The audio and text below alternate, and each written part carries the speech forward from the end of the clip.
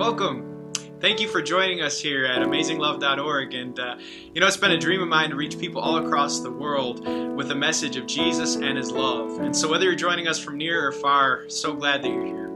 And we'd love to hear what God is doing in your life. So if He's blessed you by this ministry, please email us at impact@amazinglove@gmail.com. If you'd like to support this ministry and make sermons like this possible every week ongoing, please go to AmazingLove.org and go to our giving tab.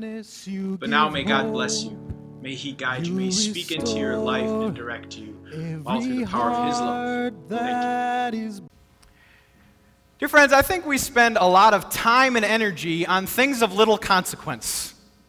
I think I know what it is to spend a lot of words and emotion and passion to argue for my preference, and I'm going to give you an example. I feel that this movie, let me bring it up here for you, The Three Amigos, is one of the greatest movies that ever was. And let me explain why. Let me just give you my argument, my premise. I believe that you will never use the word plethora without thinking about this scene when El Guapo asks Jefe if he has a plethora of piñatas. Does anyone know what I'm talking about? Anyone with me?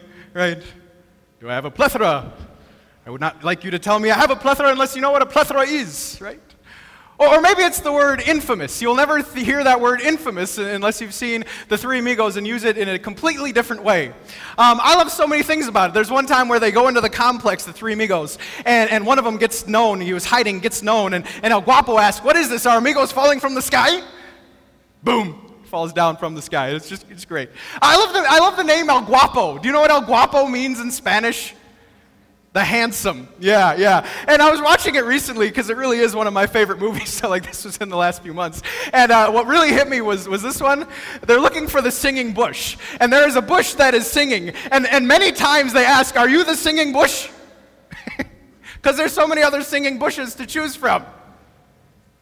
So I believe that The Three Amigos is maybe one of the greatest comedic adventures that you could take in. And if you don't agree with my opinion, I just don't know what to do with you. Right? Crazy. So made my argument for my favorite movie.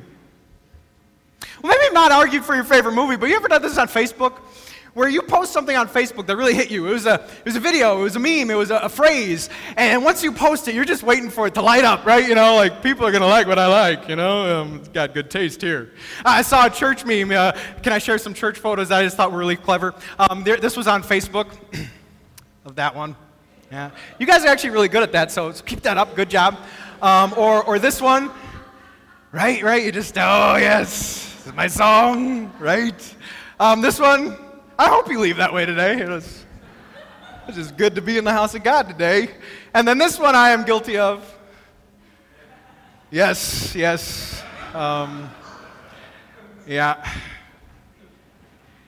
And if you ever posted something like that, it hits you, and again, you're just waiting for other people just to recognize that you have superior tastes. You just do, right? And if everyone would just believe what you believe and act how you act and think how you think, the world would just be a better place. Let's just face it, right?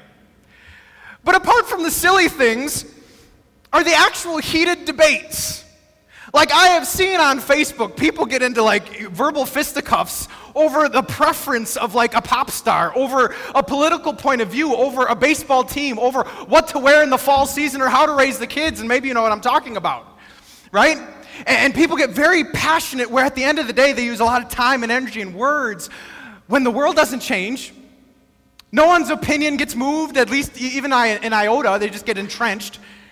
And you have just done a huge waste of time. Do you know what I'm talking about? Have you seen what I'm talking about? Maybe you're part of what I'm talking about. Well, I believe there is something that is worth actually the time and the energy. There is something, my friends, that is worth fighting for. And we sang Onward Christian Soldiers because this is going to be a battle. This thing that we talk about today. This thing doesn't happen nonchalantly. This thing doesn't happen without you knowing it happens. This thing is hard work, what we talk about today. So let me catch you up with the premise. The premise of the series that we're in, and welcome again if you're a guest or visitor, is the space between us.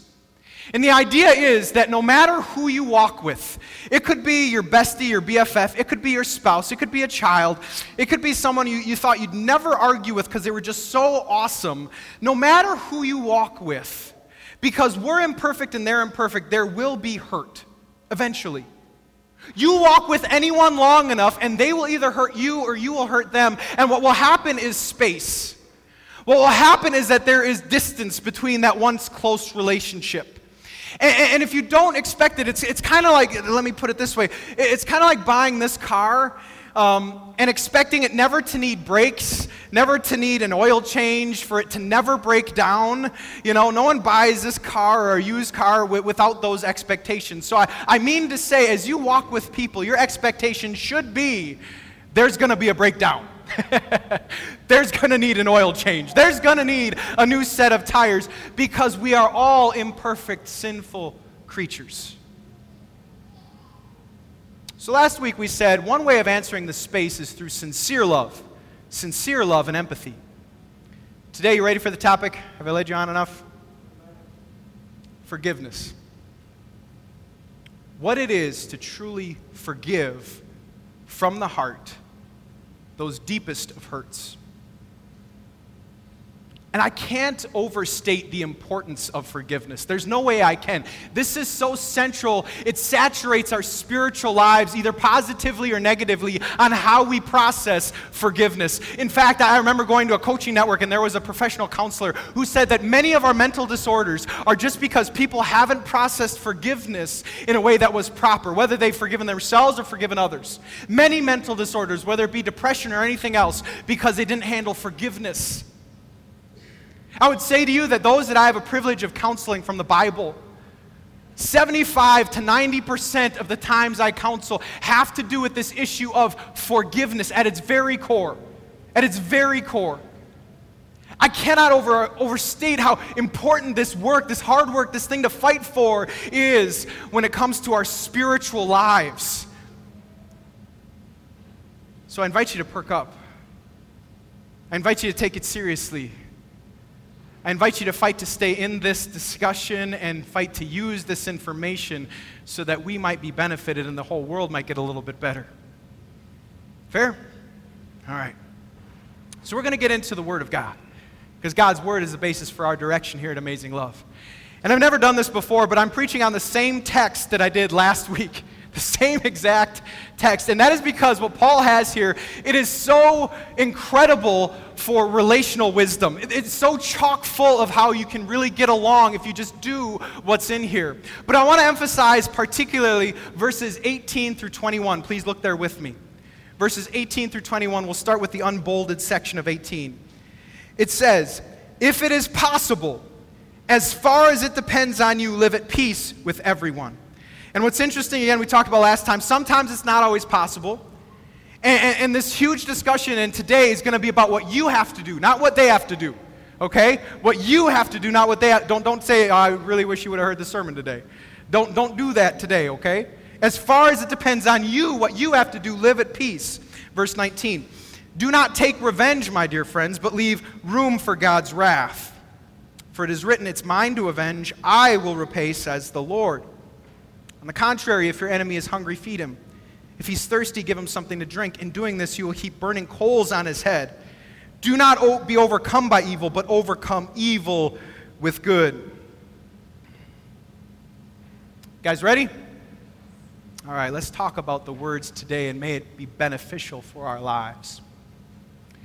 Something that's interesting as a pastor, if you're in my shoes, is that God gives me opportunity to use what I'm actually going to preach on. He does. It's kind of like his challenge, like, a young man, are you actually going to do this, or are you just going to speak about it?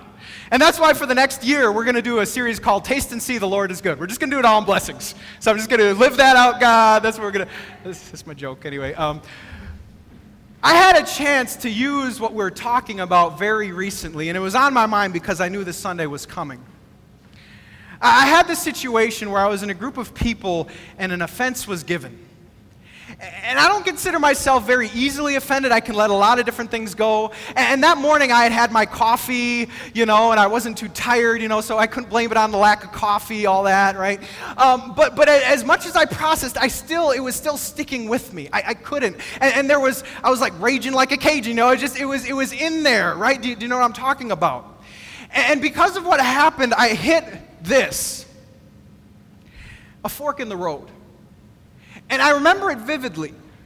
I remember if I chose one path, if I chose this path, let's say, this path would mean many bad things, including anger for the rest of the day. That's what the path meant. It would mean coping in all the bad ways. And what I mean by that is probably gossip. I'd go back and say, can you believe, I need to tell you what happened, and come on, right? This path also meant bad things for that relationship. It meant I kind of wanted to write the person off. Like, I hope I don't see him again. I hope I don't have to be in the group again. Am I being too real for you as a pastor? I'm sorry, I'm a real guy. Do you know that? Imperfect dude sharing the perfect one. But anyway, that path led all the wrong things, all the wrong ways. But the other path wasn't easy. The other path meant I had to do this icky thing called confrontation, where I had to go to that person and say, you hurt me. By the Spirit's power, I chose this path. Can I tell you what happened? I said, you hurt me. And the person was very gracious and say, I'm sorry. I was able to say, you're forgiven. I learned something about this person. I gained some empathy because it's something that they struggled with. What they hurt me with was something they actually struggle with. It led me to understand them a little bit more. And what happened is that my anger subsided. What happened is I can walk with this individual. In fact, I look forward to it. What happened is that actually I'm closer now to that individual than I ever was before any of this ever happened because of that other path. Here's something you may not think of. Our first point when it comes to forgiveness. That choosing not to confront at times is choosing space. Choosing not to confront and not to say what you did is actually choosing a longer separation. Now, let me be very clear. I'm not talking about bringing up everything. I'm not talking about bringing up every little thing. If you can't get over every little thing, you haven't matured in the faith. Okay?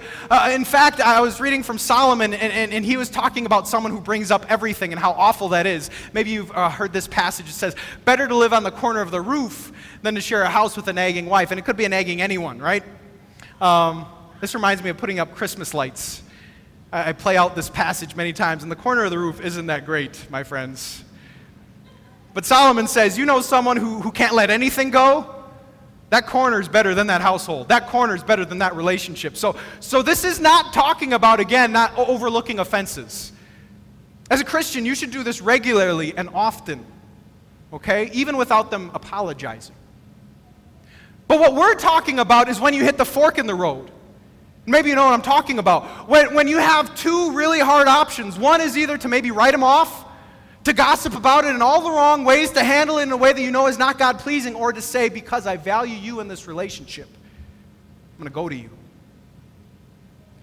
Now look what God has to say to us. Let's consider Matthew 18. We don't hear this passage very much. It says, if your brother sins against you, go and show him his offense just between the two of you. Between the two of you is so essential. So we don't gossip, so we don't tear down in public those who offended us privately. And you know the true heart behind this text of going? It's not for me to lord over someone how better than I am than they are. How much more advanced I am in the faith because you did that and I can't believe. That is the wrong attitude. The true heart of why you would do this is forgiveness.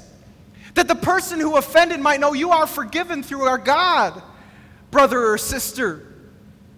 Not only forgiveness this way between the offender, you may know you're forgiven, but also forgiveness this way so we can walk along, so we can have peace, so that the space that happened doesn't have to remain. In the world we live in, I need to qualify this. What is this word? Brother or sister. Brother sins against you. So this is talking about a Christian context. Ours is not to go into America and find those who don't confess Christ and say, I can't believe you. This is talking about those you walk with frequently, maybe in your household, the household of believers who we do out of love. And is our culture good at confrontation? Is this going on often in the proper ways? I would say that we're pretty awful at it, confrontation.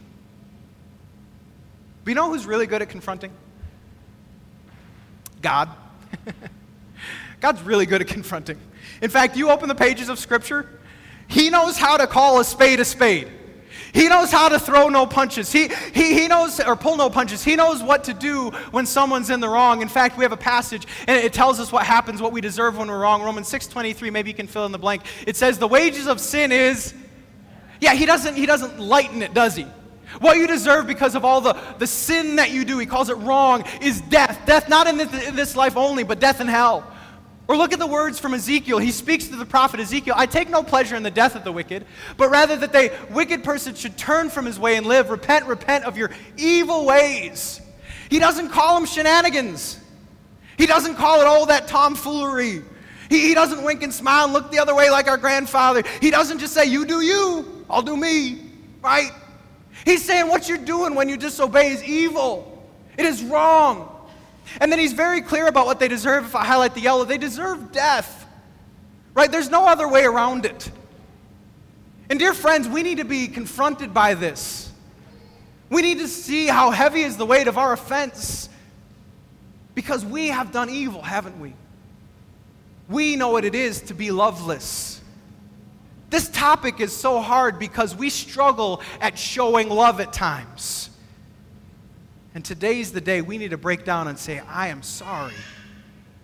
Today is the day where we say, I am going to fight for love. But God, He's not just good at confronting. Why we've gathered, He's quick to forgive. You read the Old Testament, how often that they rejected, how often they went away. And He's like, but if you'd only turn, I'd wrap you, like a hen gathers chicks. I'd hug you. I'd remind you that you are forgiven. And I need you to know the true heart of God, that it is true we deserve condemnation, but He won restoration. And that is ours fully, completely today. You have it now. The wages of sin is death, but death was given through Jesus. And through the blood He shed, we are forgiven. We're at peace. And you know how Romans 6:23 ends? It says the wages of sin is death, but the gift, the gift, we got a gift. Do you know you have the gift of eternal life today? I don't care what's happening in your life right now, but when you have eternal life through Jesus, nothing's really that bad, is it? We're a little bit untouchable, aren't we? Because even if we die, even if we're in bad relationships, we know an unfailing love, and we know we have eternal life, and that is never going to be taken away. The gift of God is eternal life through Christ Jesus our Lord. We find Jesus here. Jesus, who doesn't pull any punches, but also who is lavish with forgiveness. Every time you need it. Mercies new every morning for you and for me. But dear friends, what He's done for us is what He charges us to do. It says, go and do likewise. Give to others what I have given you. And it's not easy because we're not Jesus. And so as we continue, I wanted to consider what happens if we choose a path of unforgiveness. Let's just consider that just for a moment. I don't want to stay there, but just for a moment. What happens if we choose the path of unforgiveness? And I want to talk a little bit about renting houses. I don't know if any of you have ever been a renter. I don't know if you've ever rented out a house. Think of this hypothetical situation. Let's say that you're renting out a space. A house or an apartment. And if you were renting out a space, as if I were, I would probably look that they have good credit. I would probably look that they are upstanding people. I would probably make them pay on time and make sure they're not destroying the place because, again, it's my place. Well, let's say hypothetically that in this space that you're renting out, you have a tenant who is just flat out awful. They are smashing in the drywall. They are tearing up the hardwoods. They have pets, and they don't even pay you rent. Every time you say to give a payment, they don't pay. And so you have some tenants who, again, are just destroying stuff, and that's the situation as you rent.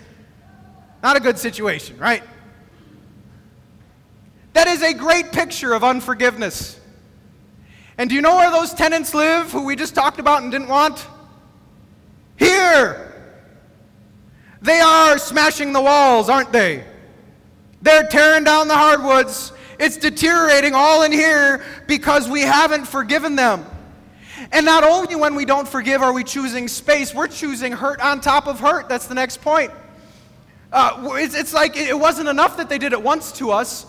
When we don't forgive them, we're asking them to do it again and again and again and again and again and again and again. And they're just tearing up the place and they're not even paying rent. And you got some ghosts going on, and they need to get out. It's called eviction. got to get them out. So one of the things just to forgive is for your own good. You got to evict those nasty tenants. You got to let them go. They may not even be in your life anymore, and yet they're clearing up and clogging up the space of your mind. So forgive because of you, what you need. But forgive more because of God, if you call God your God, and what He did for you.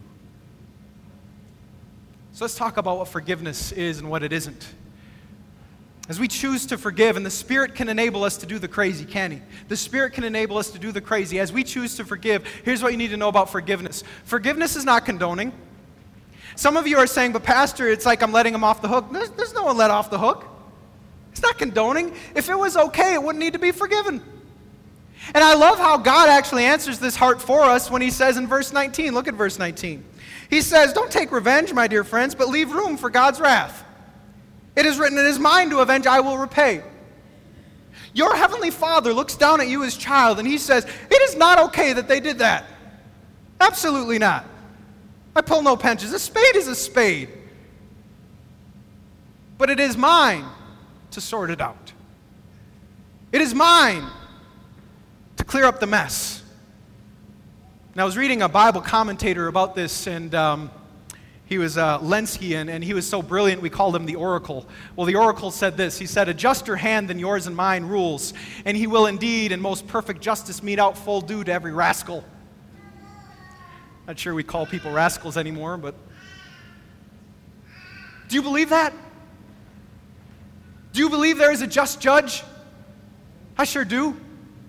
I believe He's so powerful, He's so wise that He misses nothing. I believe that there is accounting for everyone and all the people in the world, and I'm going to leave that to God. And for me, I'm going to plead for mercy, and I'm going to recognize, though, that there is justice, and there is payment for every wrong. So it's not condoning when we forgive. It's not letting them off the hook. Not at all. What else is forgiveness? Forgiveness is a process. It is a process. This is huge to understand. I don't know how many of you have been to Carnival. I saw one in New Lenox, but in Carnivals at Six Flags, there's whack-a-mole. Anyone play whack-a-mole? Concept of whack-a-mole is one mole comes up, another mole goes, and you have to try to find all the moles, so they just keep popping up until the time is done, right? And if you haven't thought about the hurt that way, you need to understand that about what they did. See, our deepest hurts we might forgive at one point, and we might be like, well, I forgave it, and it should be done with, right? But those moles, if it was deep, they keep coming up, don't they? They keep popping up again and again and again. And what you need to understand is sometimes you're in a spiritual funk just because you didn't know you have to forgive it again. Do you know that?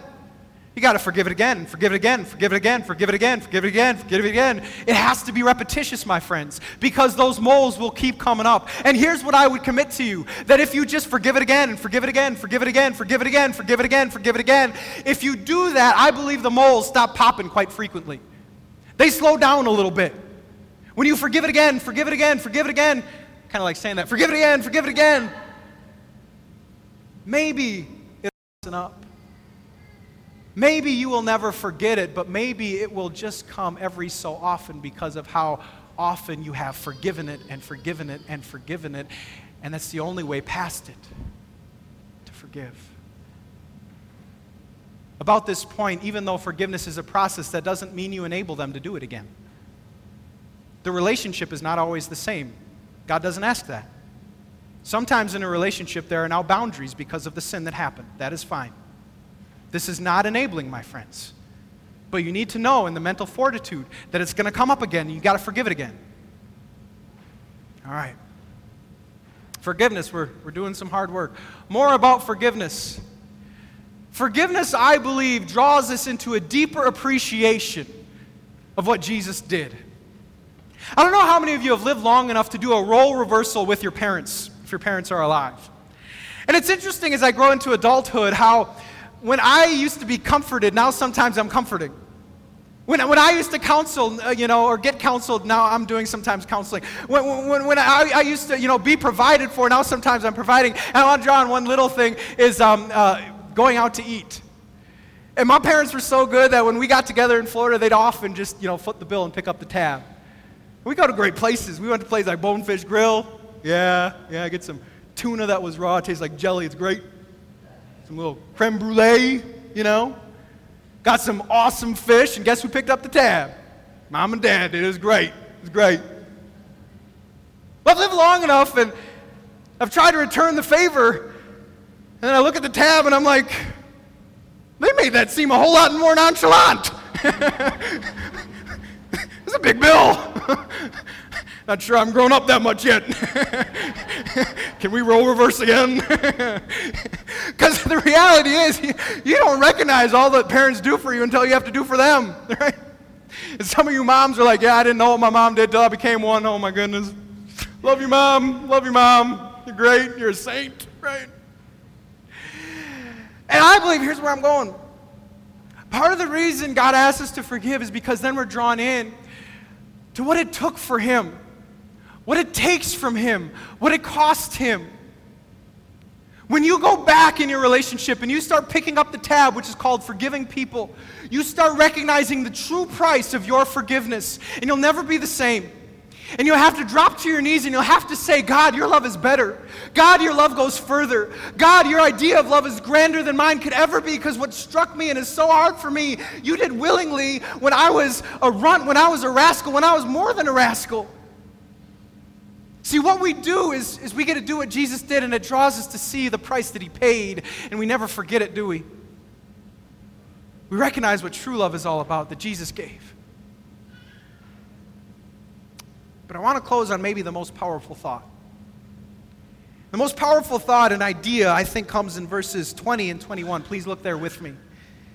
It says, on the contrary, if your enemy is hungry, feed him. If he's thirsty, give him something to drink. In doing this, you will heap burning coals on his head. Do not be overcome by evil, but overcome evil with good. The biggest point I wanted to share with you is this: that choosing to forgive, I believe, is the greatest display of Jesus' love. See, at Amazing Love, we're actually trying to be like Jesus. And there are great things going on. We were in a parade handing out brochures, and thank you, Aaron, for that work. And we have picnics where we invite people and try to say, God is good, look at all this food, right? And thank you, Judy, for your work. And we're doing mornings with Mommy where we're inviting young moms to come and see that God is good and we're loving, and that's what we're about. And thank you, Marlena. And we're doing all of these things, but they're light. They're light in display. For the greatest display, you want to change the world, the greatest display is when we choose to go out of here and lavishly forgive those greatest of offenses as God forgave us. That is how we impact the world. I consider the story of one lady, a lady named Joyce Meyer, and we had a member named Joyce Meyer, and I'm not talking about that Joyce Meyer. You might have heard of a different Joyce Meyer, and I recently came upon her story. And Joyce Meyer is interesting, grew up as a Missouri Synod Lutheran, now is being used by God for many different things. But if you know Joyce Meyer's story, maybe you don't, she had a lot to forgive. She grew up in a home where for years she was sexually abused by her father. You can imagine the hurt. You can imagine the turmoil. You can imagine what it took for her to process things the right way and to get over what had been done to her. She lived in a home where her mom knew what was going on, but her mom felt helpless to do anything about it. I believe she had to forgive this way long before an apology ever came. Something happened in Joyce Meyer's life as she grew up. It was that role reversal I was talking about, where her parents became in need. They needed a place to live and someone to care for them. And when Joyce Meyer first thought of the idea of being a caretaker for her parents, she thought it was the devil. She said this thought was like, rebuke you, devil, get behind me, Satan, right? Because this was just... But she took on the task of caring for her parents. She bought a house. She became a caretaker. One day, after years, the father finally broke down and apologized. Now, I believe Joyce had to process her own forgiveness long before that moment ever came. But because she had, she was not only able to tell him about her forgiveness, but of a forgiveness more superior, which is Jesus. Because she had, and she shared Jesus, her father became a believer by the power of the Spirit and by the power of her confession. And why?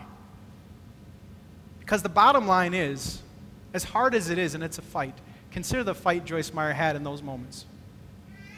There is no greater display of Jesus' love. There is no greater display of what the gospel truly is. I know your story is not Joyce Meyer's story. I know we're different. But here's what I believe. At one moment or another, you will be challenged with the same kind of challenge that was with Joyce Meyer. I remember in my own life, on a much lesser degree, much lesser degree, I remember sitting across the table from someone who basically wondered, are you going to forgive? And I remember the thoughts going through my mind, because it was a lot. It wasn't a little offense. You remember the big ones. But I remember thinking, how can I not? This is the culmination of the Christian faith. How can I walk with Jesus who has so loved me and not love that person? And so I chose to forgive.